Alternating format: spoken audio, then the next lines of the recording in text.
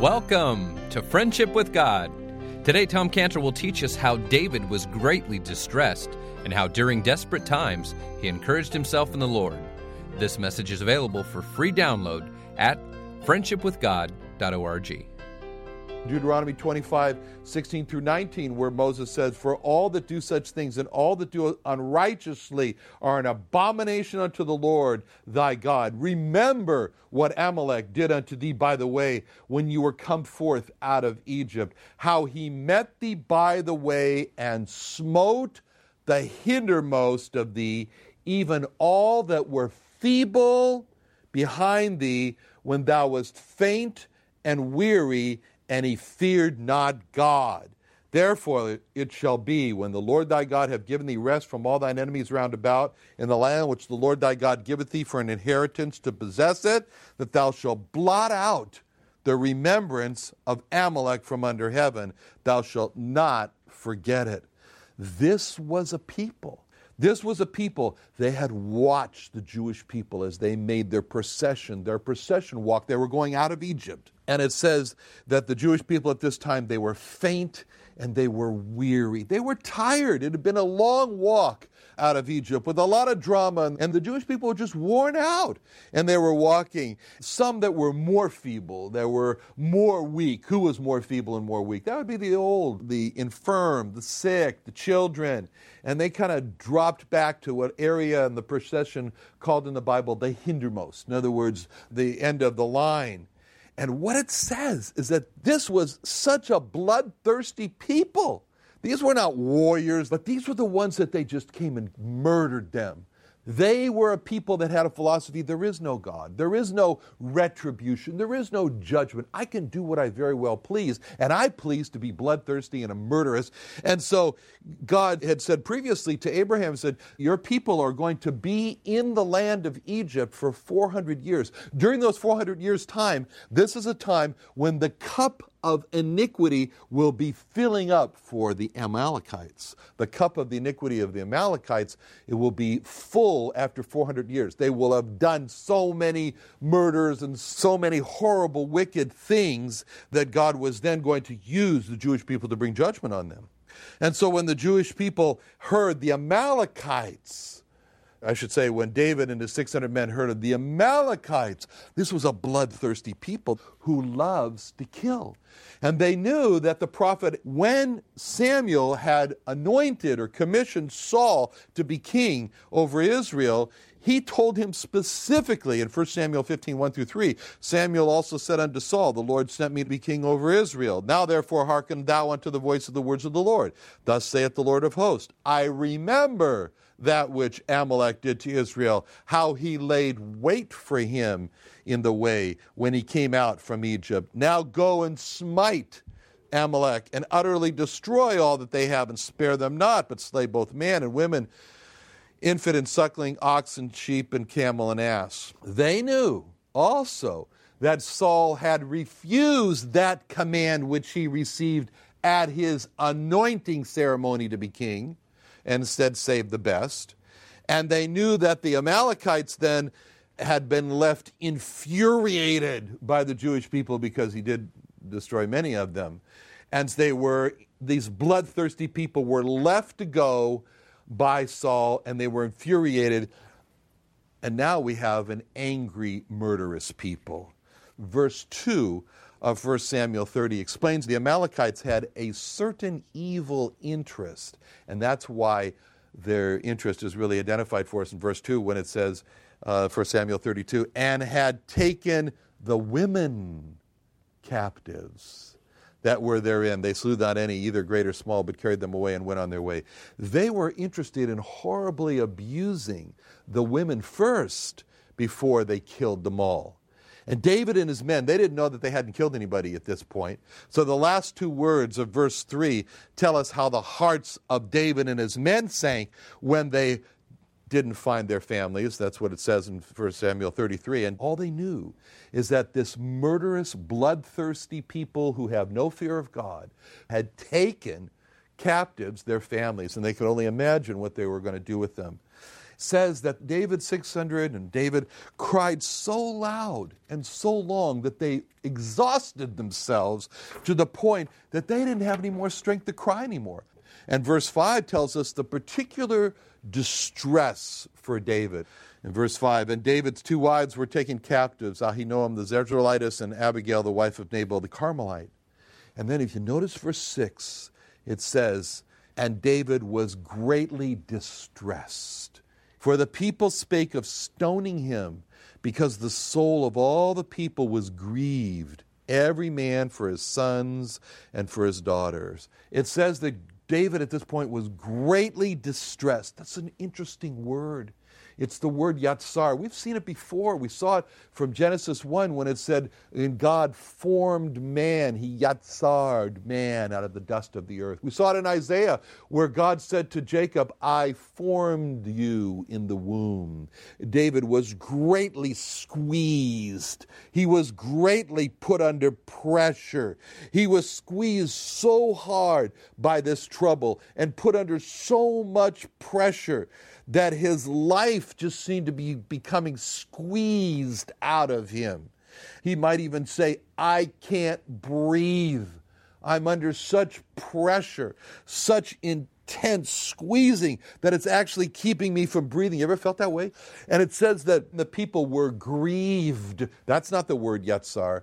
That's a different word. That's the word marar. That word means they were bitter. You remember when the children of Israel came out of Egypt and they were so thirsty and they came to that pool and they found that it was marar. They called it the pool of marar. It was bitter. It was poisoned water. We don't know what it was. Maybe it was something similar to the Dead Sea, just so intensely contaminated with salt that it was bitter. Who knows? But it was bitter. And that's the word that they used here when it says they were grieved. They were bitter. They were poisoned in their soul. There was no sweetness. It was only a bitterness. And the bitterness caused them to now blame and now criticize, and even to the point of wanting to kill David. They were in that state of bitterness. They saw David now. David, he's our leader. David, he's the one who's responsible for all this. And so after they're crying and they're mourning and they didn't have any more strength to cry and mourn anymore, now they come to anger. Their emotions now switch from sadness to anger and blaming. After all, why didn't David, our leader, realize the danger of the Amalekites, especially since Saul had already pillaged them? After all, wasn't it David who caused us to desert our guard posts for our family, to go lead us on a folly, only so that we could find that they refused us and sent us home? And because of this folly that our leader David led us into, he's to blame for why we don't have our wives and our families now. After all, we are 600 men. What would have been so terrible if 200 of us would have stayed behind to guard our wives and our families? Why did we have to leave with all 600? Wasn't it our leader David who told us that we had to leave? And so not only they were asking themselves these questions, you can be sure that David also is asking himself these very same questions. So David is blaming himself. David is discouraging himself. Now that's a picture of the kind of discouragement that we're talking about. There was no person to encourage David, not even himself. It's the perfect scenario to ask for our original question of what do we do when we are so discouraged? And there's no one to encourage us. There's everyone to discourage us, just like Pharaoh and the Egyptians. There was no Egyptian to encourage the Jewish people. David's wives might have encouraged him, but they were gone. They weren't there. There was no one to encourage David. What do you do, David, when you're in a situation like that and there's no one to encourage you? What did David do when he was there with no one to encourage him, everyone discouraging him? That's where 1 Samuel 36, those last words are so important. David was greatly distressed, for the people spake of stoning him, because the soul of all the people was grieved, every man for his sons and his daughters. But David encouraged himself. in the Lord his God. Question for us is, what's the secret of rising up out of discouragement, depression, and disheartenedness, a weakness? What's the secret? What's the solution? Now, that's our question. When there's no one to encourage us, we're at rock bottom, how do we do what David did here, encouraged himself in the Lord his God? When a Christian or a follower of the Lord Jesus Christ encourages himself in the Lord his God, he does something very, very unique that a person who is not a Christian has no ability to do. When a Christian encourages himself in the Lord his God is when a Christian is in the lowest times of his life and he reaches down and from there he draws on an unseen resource. He reaches way down and he finds support when he feels like he's just being blown around from one trouble to the other, like what happened in the case of Job when he just got one bad report after another.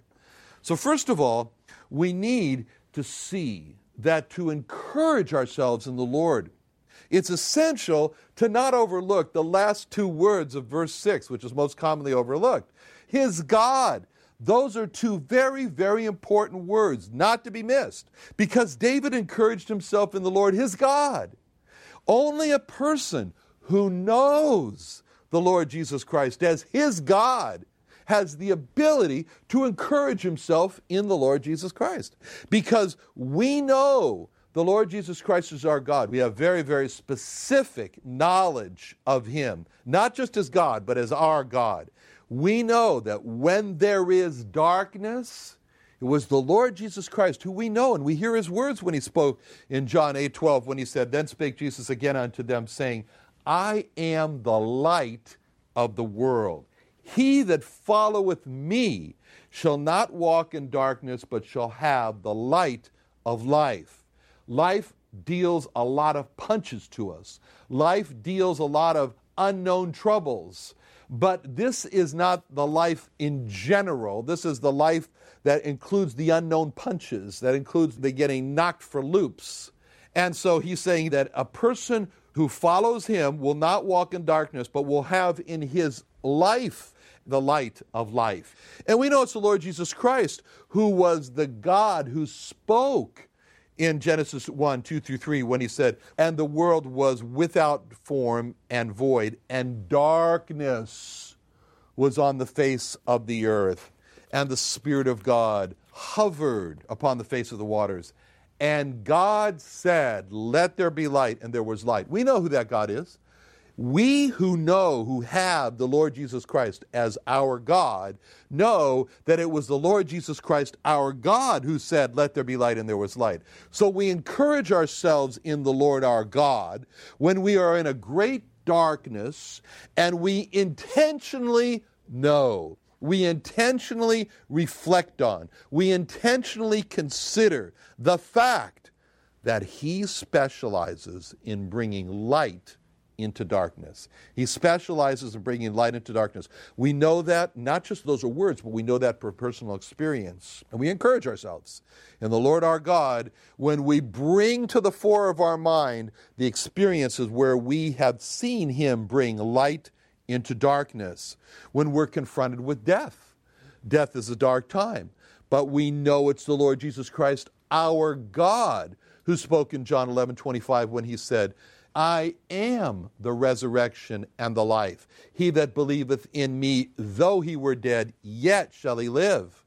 He said in John 6:40, "And this is the will of him that sent me, that every one which seeth the Son and believeth on him may have everlasting life, and I will raise him up at the last day." So we encourage ourselves in the Lord Jesus Christ, in the Lord our God, when we are confronted with death, and we intentionally reflect, we intentionally bring to our knowledge the fact that he specializes in bringing life out of death, as he did in the case of Lazarus, as he did in the case of the boy that he raised from the dead, as he did in the case of every believer who he says, I will raise him from the dead. Why does he say, I will raise him from the dead? Because he specializes in bringing life out of death. And when we bring that to our mind, when we intentionally reflect on it, intentionally consider it, and realize that's the Lord our God, we encourage ourselves in the Lord. When there is great trouble in our lives, we think that it was the Lord Jesus Christ who, with that storm of Mark 4:39, where it says, and he arose and rebuked the wind and said unto the sea, Peace, be still. And the wind ceased, and there was a great calm. So we encourage ourselves in the Lord our God when we are confronted with trouble, the kind of trouble that threatens us like we were in a little boat in the midst of a lake where waves are coming over the side and we're in danger of sinking. When we're confronted with that measure, that degree of trouble, and we intentionally reflect on the fact that he specializes in bringing peace out of turmoil. He specializes in bringing peace out of trouble. And that's when we encourage ourselves in the Lord our God, when we use the muscle of intention to push through the darkness with the knowledge that our God, the Lord Jesus Christ, specializes in making good come out of evil. We encourage ourselves in the Lord when we use the muscle of intention to push out hopelessness, to push out doubt with the knowledge that he will, as he does, because he specializes in making a present trouble end well.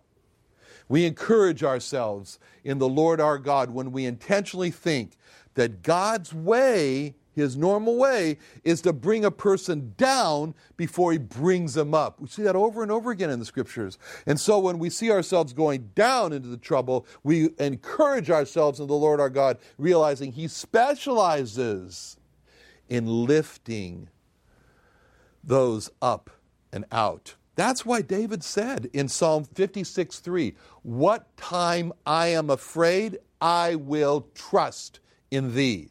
That's what he said. What time I am afraid, I will trust in thee. Trust is faith.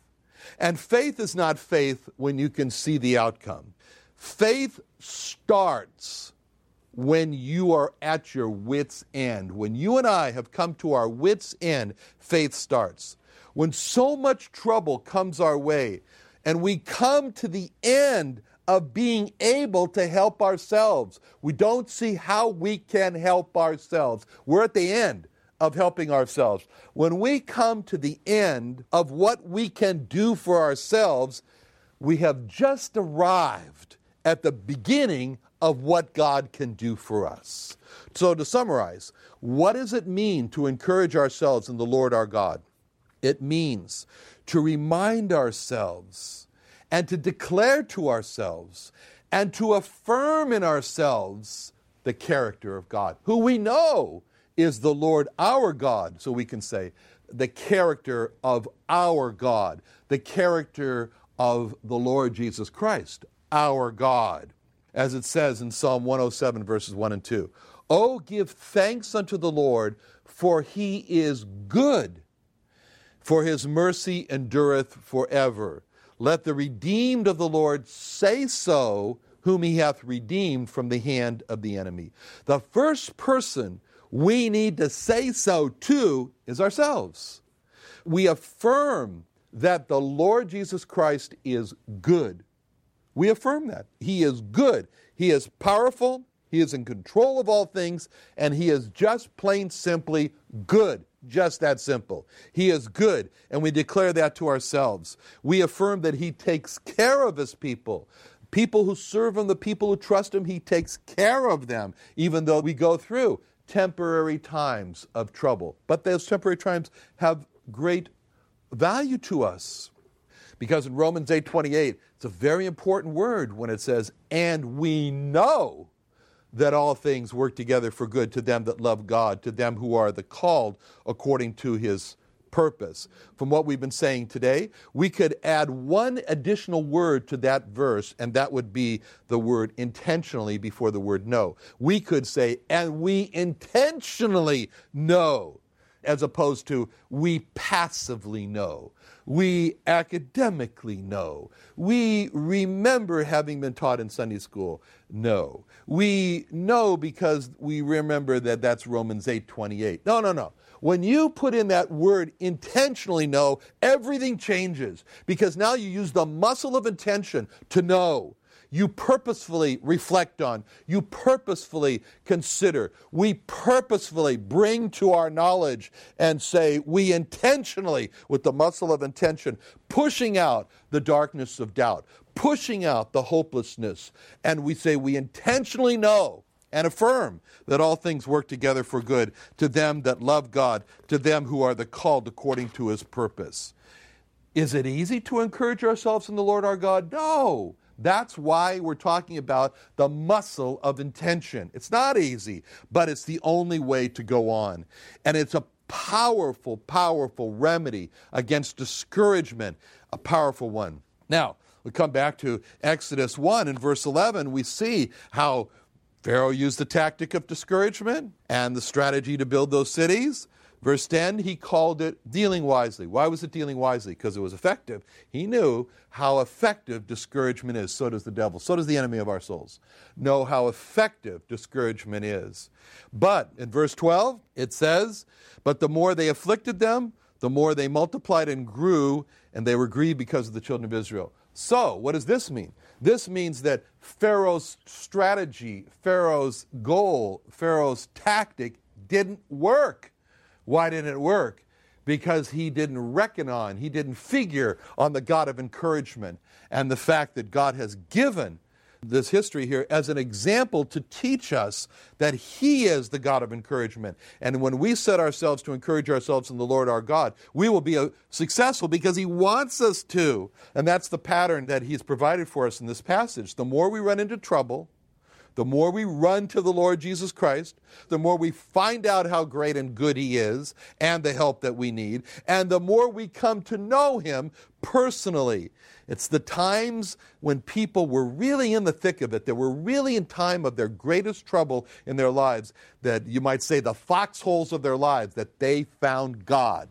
They learned about God. And that's why God would oftentimes refer to himself as, I am the God that brought you out of the land of Egypt. And when he said, I am the God that brought you out of the land of Egypt, you would only think of, oh, Egypt. So many memories come back of all the troubles. It was one pseudos after another, one trouble after another. There was the Red Sea trouble. There was the trouble of the smoking of the Sinai. There was the trouble...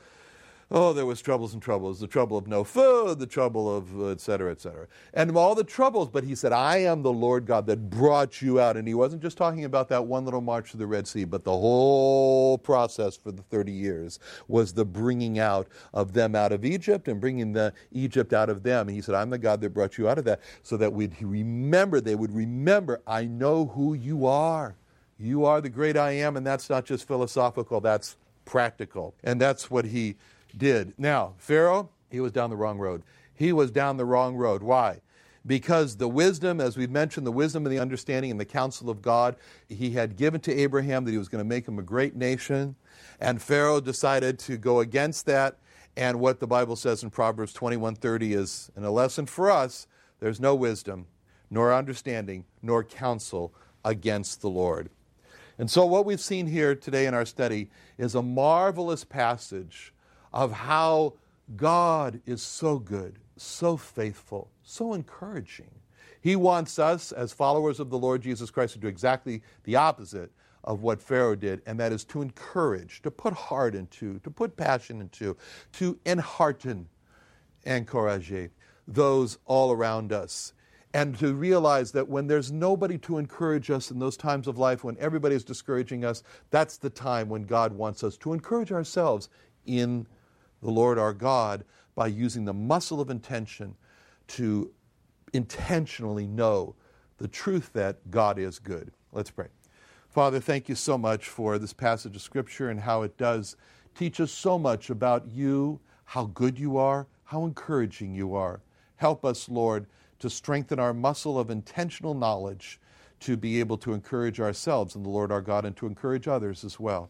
We thank you for teaching us today in Jesus' name. Amen.